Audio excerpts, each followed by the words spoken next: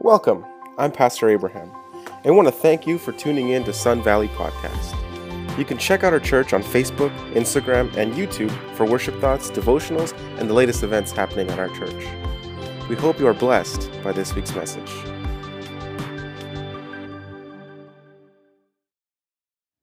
Good morning. Welcome to Sun Valley, where we believe in growing, building, and the hope of awesome, doing better every day. We are continuing in our series this week called The Greatest Story, the Unexpected Narrative of Jesus. And this is our journey through the books of the Bible, from Genesis all the way through Revelation. And as we go through this journey, we're reading some of the minor stories, and we're discovering the radical and inclusive love of Jesus. And this portion of our journey, we are in the books of Ezra and Nehemiah. And so today we are in our second of two sermons on Ezra. And just so that you know, Ezra and Nehemiah in the Bible are back to back, but originally they were one book. They're not separate books. It was the book of Ezra and Nehemiah together. And so for our purposes, for this series, for discovering this, the stuff behind Ezra and Nehemiah, we are breaking down Ezra and Nehemiah into 4 different sermons. And so we could do far more, but we're just going to cover a couple of key aspects. One, we're covering the first wave of exiles that returned. That's Ezra chapters 1 through 6. That was last week under the leadership of this man named Zerubbabel. Second, we are covering wave 2. This is Ezra chapters 7 through 10. This is this week, and under the leadership of Ezra. And then wave 3 we'll cover sometime in the future, which is the book of Nehemiah, the entire book, just kind of what that looks like. And then our 4th sermon is going to be an overview and an exploration of the themology behind these 2 books and kind of the purpose that they serve for us. And so we are reading today some of the stories from chapters 7 through 10, and we're discovering a bunch of different stuff. But last week, as we read chapters 1 through 6, we discovered that there is a God who works unexpectedly for his people, and a God that turns setbacks into successes. And so we read about this first wave of exiles that return under Zerubbabel, and the foundation of the second temple that is built and being built, and kind of about the temple officially being rebuilt, right? That's what we read about last week. And so this week, we are reading about the second wave of Israelites that return under Ezra's guidance and the teachings of the law of God. And so Ezra chapter 7 is where we're starting today. We have kind of quite a few verses to get through for our sermon, but we're just going to be jumping around in different places. So if you want to follow along with us with your Bibles, you're welcome to. We will have the Bible verses available on the screen for you if you want to read there. That'll be from the New International Version. So Ezra chapter 7, verse 1 says this: After these things, this is after the temple is rebuilt, during the reign of Artaxerxes, king of Persia, Ezra, son of Seraiah, the son of Azariah, the son of Hilkiah, this is going to be fun, the son of Shallum, the son of Zadok, the son of Ahitub, the son of Amariah, the son of Azariah, the son of Merioth, the son of Zariah, the son of Uzi, the son of Buki, the son of Abishua, the son of Phinehas, the son of Eleazar, the son of Aaron, the chief priest. Why did they include this? I'll tell you why. It's just to prove to you that Ezra is a descendant of Aaron, the chief priest. That's it. That's all that verse was. Verse 6, we're going to keep reading. I only read that because I like reading the fun stuff. Anyways, verse 6. This Ezra, the son of Aaron, descendant of Aaron, came up from Babylon. He was a teacher well-versed in the law of Moses, which the Lord, the God of Israel, had given. The king had granted him everything that he asked for the hand of the Lord his God was on him. Some of the Israelites, including priests, Levites, musicians, gatekeepers, and temple servants, also came up to Jerusalem in the 7th year of King Artaxerxes. Ezra arrived in Jerusalem in the 5th month of the 7th year of the king. He had begun his journey from Babylon on the 1st day of the 1st month, and he arrived in Jerusalem on the 1st day of the 5th month, for the gracious hand of his God was on him. For Ezra had devoted himself to study and observance of the law of the Lord and to teaching its decrees and laws in Israel. So first off the bat, Ezra, we find out he's a Levite who has devoted himself to learning and teaching the laws that God gave to Moses. This is not just the Big Ten, the 10 Commandments, but also the ceremonial laws, the sacrificial laws, all the laws in between. This is what Ezra has dedicated himself to teaching. So verse 13, chapter 7, Artaxerxes, king of kings, To Ezra the priest, teacher of the law of the God of heaven, greetings, he says. Verse 14, you are sent by the king and his 7 advisors to inquire about Judah and Jerusalem with regard to the law of your God, which is in your hand. Moreover, you are to take with you the silver and the gold that the king and his advisors have freely given to the God of Israel, whose dwelling is in Jerusalem, together with all of the silver and gold you may obtain from the province of Babylon, as well as all the freewill offerings of the people and priests for the temple of their God in Jerusalem. Verse 20.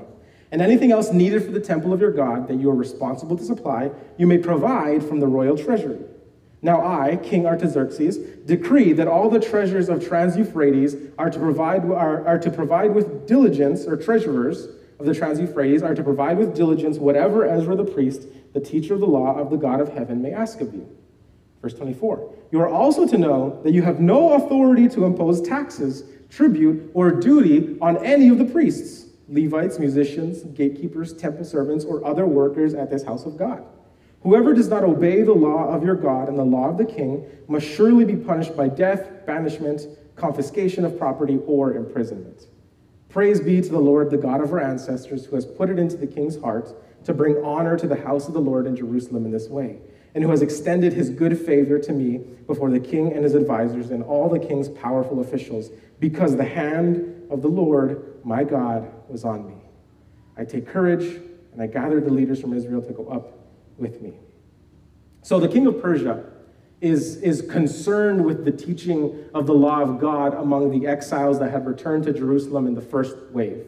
And he's so concerned, in fact, that he allows a second wave of Israelites to return home under Ezra's leadership with a specific purpose of teaching the people God's law. This isn't about rebuilding the city. This isn't about rebuilding the temple. It's not about any rebuilding. It's about specifically teaching God's law to the second wave, or to the first wave of exiles. And the king, again, provides money directly from the royal treasury, provides all of the necessities for sacrifices and festivals, and provides tax exemption for all those who would be directly involved in the working of the teaching of the law and of the work of the temple, right?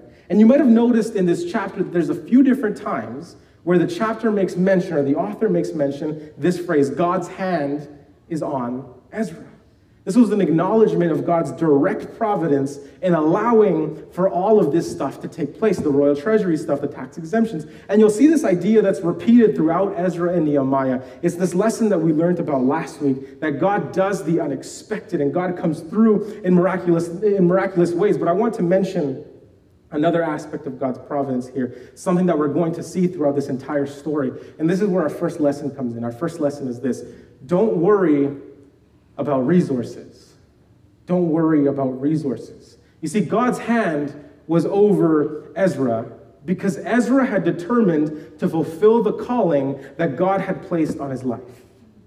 Ezra had a special mission and was trusting that God would do his part to make that mission a reality. And sure enough, we read in the story, God comes through for Ezra in so many different ways. You see, when God places a purpose in your life, when God gives you a direction, when God gives you a calling, and remember we talked about this, that calling isn't necessarily just a career choice. Calling is whatever God is calling you to do in this moment right now. Calling is whatever God is calling you to do in tomorrow or today. Those feelings that you get to do something good for someone else, those moments of generosity where you think this couldn't be me, this has to be God speaking to me, those things are God's calling for your life. A calling doesn't just have to be whatever your profession will be. A calling, whatever God is moving you to, that's a calling for your life. And so when you are willing to follow this calling, when you are willing to go in God's direction, you don't need to worry about the logistics. You just need to be faithful to what God is calling you to do, and you are going to see God come through in tremendous ways. Now, this doesn't mean that you just sit back and do nothing, and God magically does everything. Wouldn't that be nice? You need to be a part of the work that God is doing, yes. You need to be a part of the work that God is calling you to do. But don't let, and this is the important part, don't let worry about logistics keep you from moving forward. Did you guys hear that? Don't let worry about logistics keep you from moving forward. You need to be a part of the work that God is calling you to do. And it's natural to worry.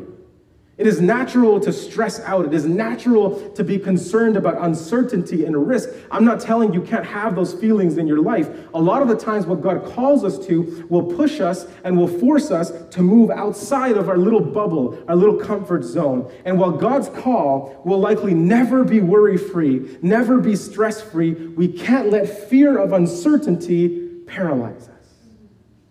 We can't let worry keep us from trusting that God will come through. See, when you're working for God's purposes, he promises to take care of the logistics. He says this, he says, when you ask, it will be given to you. When you seek, it will be found. When you knock, the door will be opened for you. You see, God will open the storehouses of the kings for you to accomplish your God-given purpose. Don't worry about resources. Don't let worry keep you from moving forward. Trust that God will take care of whatever it is that you need. And so Ezra trusts, and God comes through. And he sets out for Jerusalem, and he gathers all of the people that are to go with them, and they camp out before they set out. And this is Ezra chapter 8. Ezra chapter 8, verse 15 says this, I assembled them at the canal that flows towards Ahava, and we camped there for 3 days. Jump down to verse 21. There by the Ahava canal, I proclaimed a fast so that we might humble ourselves before our God and ask him for a safe journey for us and for our children with all of our possessions. Pause here for a second. Because I forgot, I didn't notice this when I was reading this throughout the week, but I'm noticing this now. Ezra and the people that are going back are not just a band of women and children and men. They're vulnerable, but they also have so many riches, gold, treasures, oxen, cattle, everything that they need for sacrifice that the king is sending them. If there were any place, if there were a jackpot to hit for bandits, this would be it. This would be it. And he says in verse 22, verse 21, we ask for a safe journey for us and our children with all our possessions. 22, I was ashamed to ask the king for soldiers and horsemen to protect us from the enemies on the road, because we had told the king, the gracious hand of our God is on everyone who looks to him, but his great anger is against all who forsake him. So we fasted and petitioned our God about this, and he answered our prayer. Verse 31, on the 12th day of the first month, we set out from the Ahava Canal to go to Jerusalem. The hand of our God was on us, and he protected us from our enemies and bandits along the way. So we arrived in Jerusalem, where we rested for 3 days. See, the road between Persia, the road between Babylon and Jerusalem was not a safe road. There was worry that the people, that this band of people would face bandits and maybe other dangers, people that would come in and steal things and murder people in order to steal their possessions. And Ezra, he says, he's afraid. He's afraid to ask for protection from the king because he had boasted, or he had expressed this confidence in God, that this God of the Israelites, that this Yahweh would divinely protect his people as they head back to Jerusalem. He says, I'm not really that worried because God's hand is over us. And then he faces the reality of the dangers ahead. And he says, oh man, what did I get myself into? And he's afraid to ask for protection. So he gathers the people and he says, let us fast and pray. Let us petition our God for a safe journey because we believe that God can do this. So Ezra makes this claim about God. And he doesn't ask for an armed escort because the king might have questioned their faith, or might have questioned the strength of their faith in their God, or whatever the case was. So Ezra has this fast and this pray, and they arrive safely. It says this, because the hand of the Lord was on them. And it's this phrase repeated again in chapter 7 and chapter 8. It's repeated again and again and again because we are trying to understand, or the author is trying to help us understand, that God does extraordinary things for his people. That God is divinely over us, that God's hand is covering us as we go about his business. And even though shame and embarrassment may have caused Ezra not to ask for an armed escort, this moment created the opportunity for God to come through for his people again. That's our second lesson today. Our second lesson is this: let God prove himself. Let God prove himself. We've seen this time and time again throughout all the stories that we've been reading, that God is able to do immeasurably more than we ever expect him to do. And not only is God able, physically capable of performing the miracles and wonders, he is also more than willing to do it for his people. Listen to that. Not only is God able to do these things, he is wanting to do these things for you. God wants to do the impossible for you, but you have to be willing to come face to face with impossible odds for God to do the impossible. Are you guys following so far? You have to be willing to come face to face with impossible odds for God to do the impossible. You see, God works in the ordinary and the extraordinary. I believe that. But if all we ever ask of God is for him to do the ordinary, then we cannot complain about never seeing God do the extraordinary. Did you guys hear that? When you are willing to step out in faith and ask for the extraordinary, God will respond by working in your life. And let me give you just a little disclaimer, because it won't always happen the way you expect it to happen. And God might not answer the prayers the way you expect them to be answered. But I trust that God is a good God. And whatever God has in store for you will be much better than whatever you ask for. God works in the ordinary and the extraordinary. You see, you can trust God with your finances enough to be faithful to him through your tithes and through your offerings. See, the only reason, and this is just my personal testimony, the only reason that I have seen God come through for me financially is because I have determined to remain faithful. I've had this conversation with God. I've determined to give back my portion, or the portion that is his, and he blesses me. Trust God with your future enough to follow wherever God may be calling you. See, when was this? Back in 2015, when I interviewed for this position as a youth pastor, remember what we said? How much money did we have? None. And we said we have 1 year's salary for a youth pastor, and that's it. There was no promise of a second year. But I felt God calling me this way. And how long has it been? Over five, something like that. God has been good. God has been good. Too long, yeah. Some might say. God has been good, right? Yeah, God has been good. Believe that. Because we started off with the potential of only 1 year. That's it. That's all we have. But God has come through time and time and time and time again. And it's all because of the generosity of you people. You people are being able to give to the church budget. You people are being able to give to this community that is able to support the ministries that we have going on in this church. And I'm amazed every year because I see the reports and I'm wondering, I don't know how we're going to do it. But God comes through.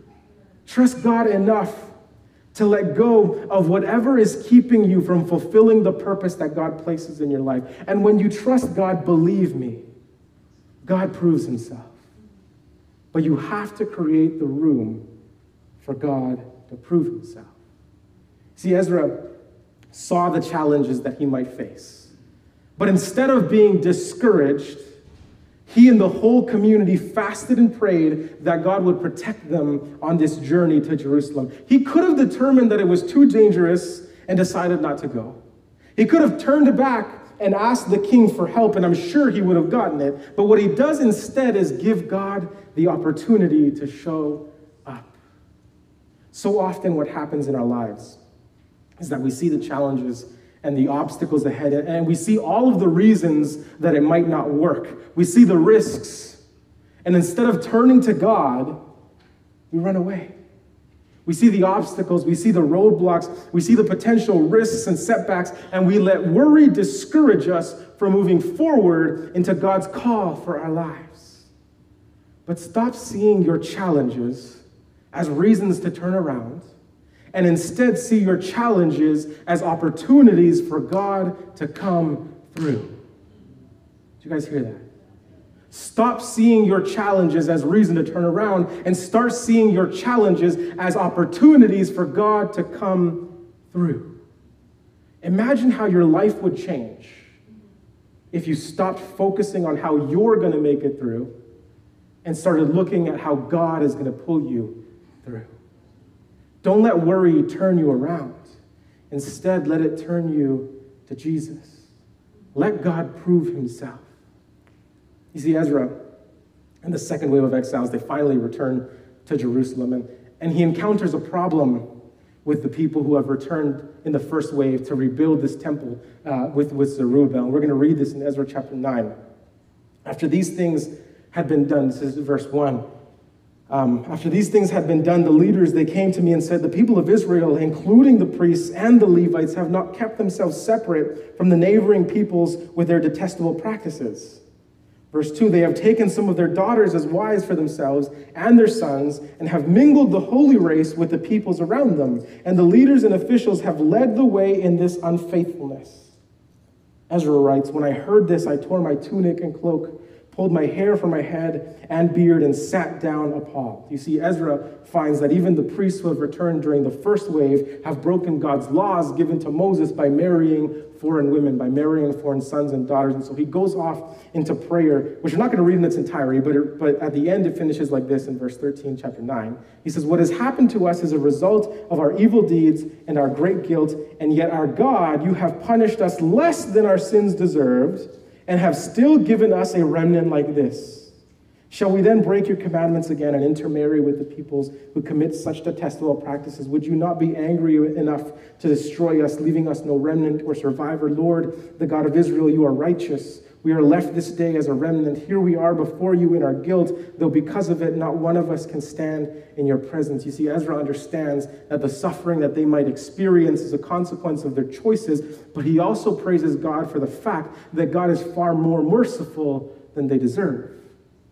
Ezra chapter 10, verse 1. While Ezra was praying and confessing, weeping, and throwing himself down before the house of God, a large crowd of Israelites, men and women and children, gathered around him. They too wept bitterly. Then Shechaniah, son of Jael, one of the descendants of Elam, said to Ezra, we have been unfaithful to our God by marrying foreign women from the peoples around us. But in spite of this, there is still hope for Israel. Now let us make a covenant before our God. This is crazy. To send away all these women and their children in according with the counsel of my Lord, not the Yahweh, but my Lord Ezra, of those who fear the commands of our God. Let it be done according to the law. Verse 4, rise up, this matter is in your hands. We will support you, so take courage and do it. You see, some people gathered together and they determined that they should force those who had married foreign women and foreign sons to divorce their spouses and send their children away. They thought surely this would appease God, because they thought this: if you broke the law, you made it right.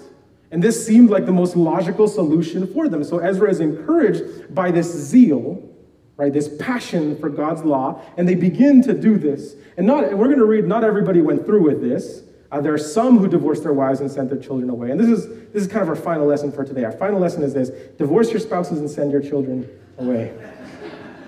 No, it's not. It's not. Our final lesson is this. God wants compassion over zealotry. God wants compassion over zealotry. You see, the story plays into this theme of Ezra and Nehemiah. And it's what we're going to talk about in a couple of sermons later. But even though their intention to follow God and God's law was right, the way that they implemented it was not. Because yes, God had given them laws. God had warned his people, don't intermarry with the foreign nations because they'll lead you astray. There are tons of examples in the Bible of that happening. Solomon is a primary example, right? Solomon marries all these different women from foreign nations, then he begins to follow other gods, leads the whole nation astray, and then there's this whole disaster and catastrophe with not just Solomon, but everybody else's choices, right? But, much like any rule, there can be exceptions.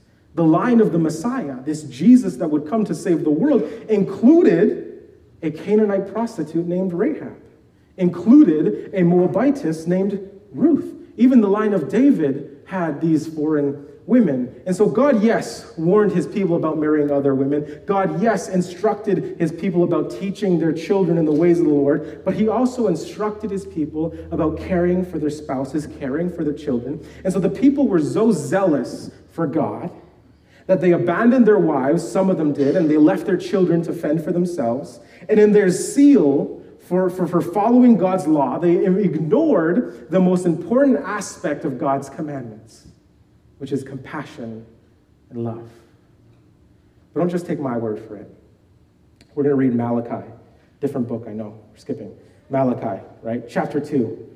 Malachi is this prophet that exists during this time period. He actually lives in Jerusalem while all of this is going on. And chapter 2 is directed specifically at these people in this moment. Malachi chapter 2, verse 11 says this: Judah has been unfaithful.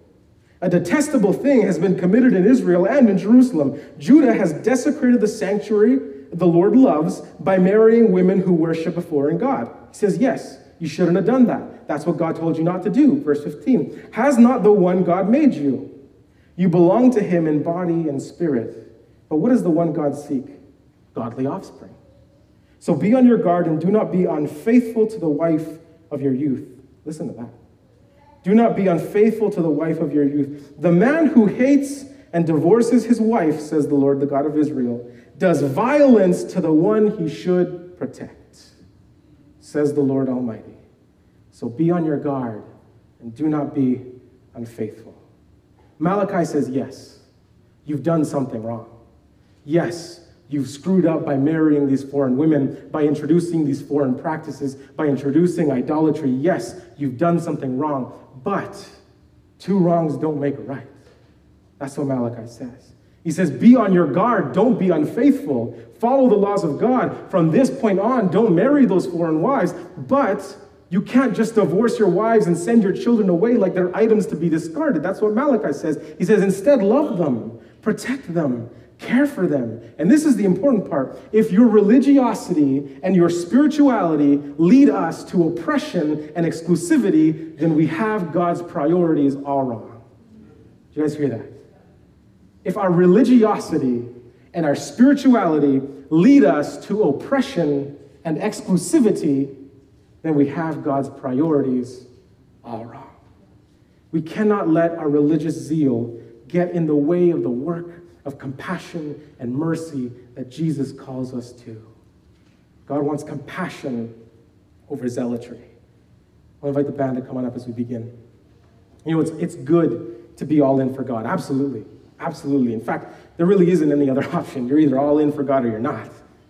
But when we're all in, when we're willing to go where God is leading us, we don't have to worry about the resources. That's what the story tells us. God is generous enough and loving enough to provide for us the things that we need to live up to the purpose that he places in our lives.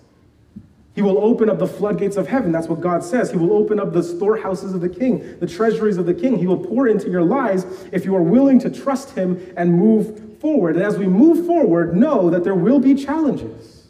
Know that there will be risks. Know that there will be obstacles, but they're not indicators to turn around. They're opportunities for God to step in. So let God prove himself. Following God will never be stress-free or problem-free. I can't tell you that following God will ever be worry-free. It's natural to be worried and face uncertainty and face opposition. But the difference between worry in walking alone and worry in walking with God is that when we're walking with God, worry doesn't have to be crippling, right? There may be worry, but God will take care of things. God will come through. When we walk with God, worry doesn't turn us around, it turns us to Jesus. So we see our challenges as opportunities for God to prove himself. Let God prove himself. But as we continue to walk with God, as we grow closer with him, there will inevitably be these things that begin to change in our lives, patterns and behaviors and outlooks. And as we grow in our zeal, as we grow in our passion for God, we have to remember what is so important in the Bible, that God wants compassion over zealotry. Jesus summed up the commandments as this: 2 things, 4 words. Love God, 2 words, love God, love people. That's it. Love God, love people. The core idea of Jesus' commandments and how he sums it up is love. The commandments are all about loving God and loving the community around us. If keeping the commandments, or if the way we keep the commandments leads us to hatred and oppression and exclusion, then we have got something seriously wrong. There is nothing wrong with passion for Jesus, passion for his word. There is nothing wrong with trying to be faithful and to live the kind of life that Jesus' followers are called to live. But at the core of our faith needs to be love and compassion. Without love, nothing else matters. Are you a friend to the people around you? Are you loving to the people who are different than you? Are you compassionate to the people who live a life that is different than yours? Exclusivity, listen to this. Exclusivity is not a word that exists in God's kingdom, but love is. The very foundation of God's kingdom is love. Jesus is the God who so loved the world that he would lay down his life, that any who would believe in him would not perish, but have everlasting life. John 3:16, John 3:17. For God came into the world not to condemn the world, but to save the world through him. The foundations of Christianity are hope and faith and love. But Paul says the greatest of these is love. Compassion over zealotry. There's no fear in love, but there is a cross.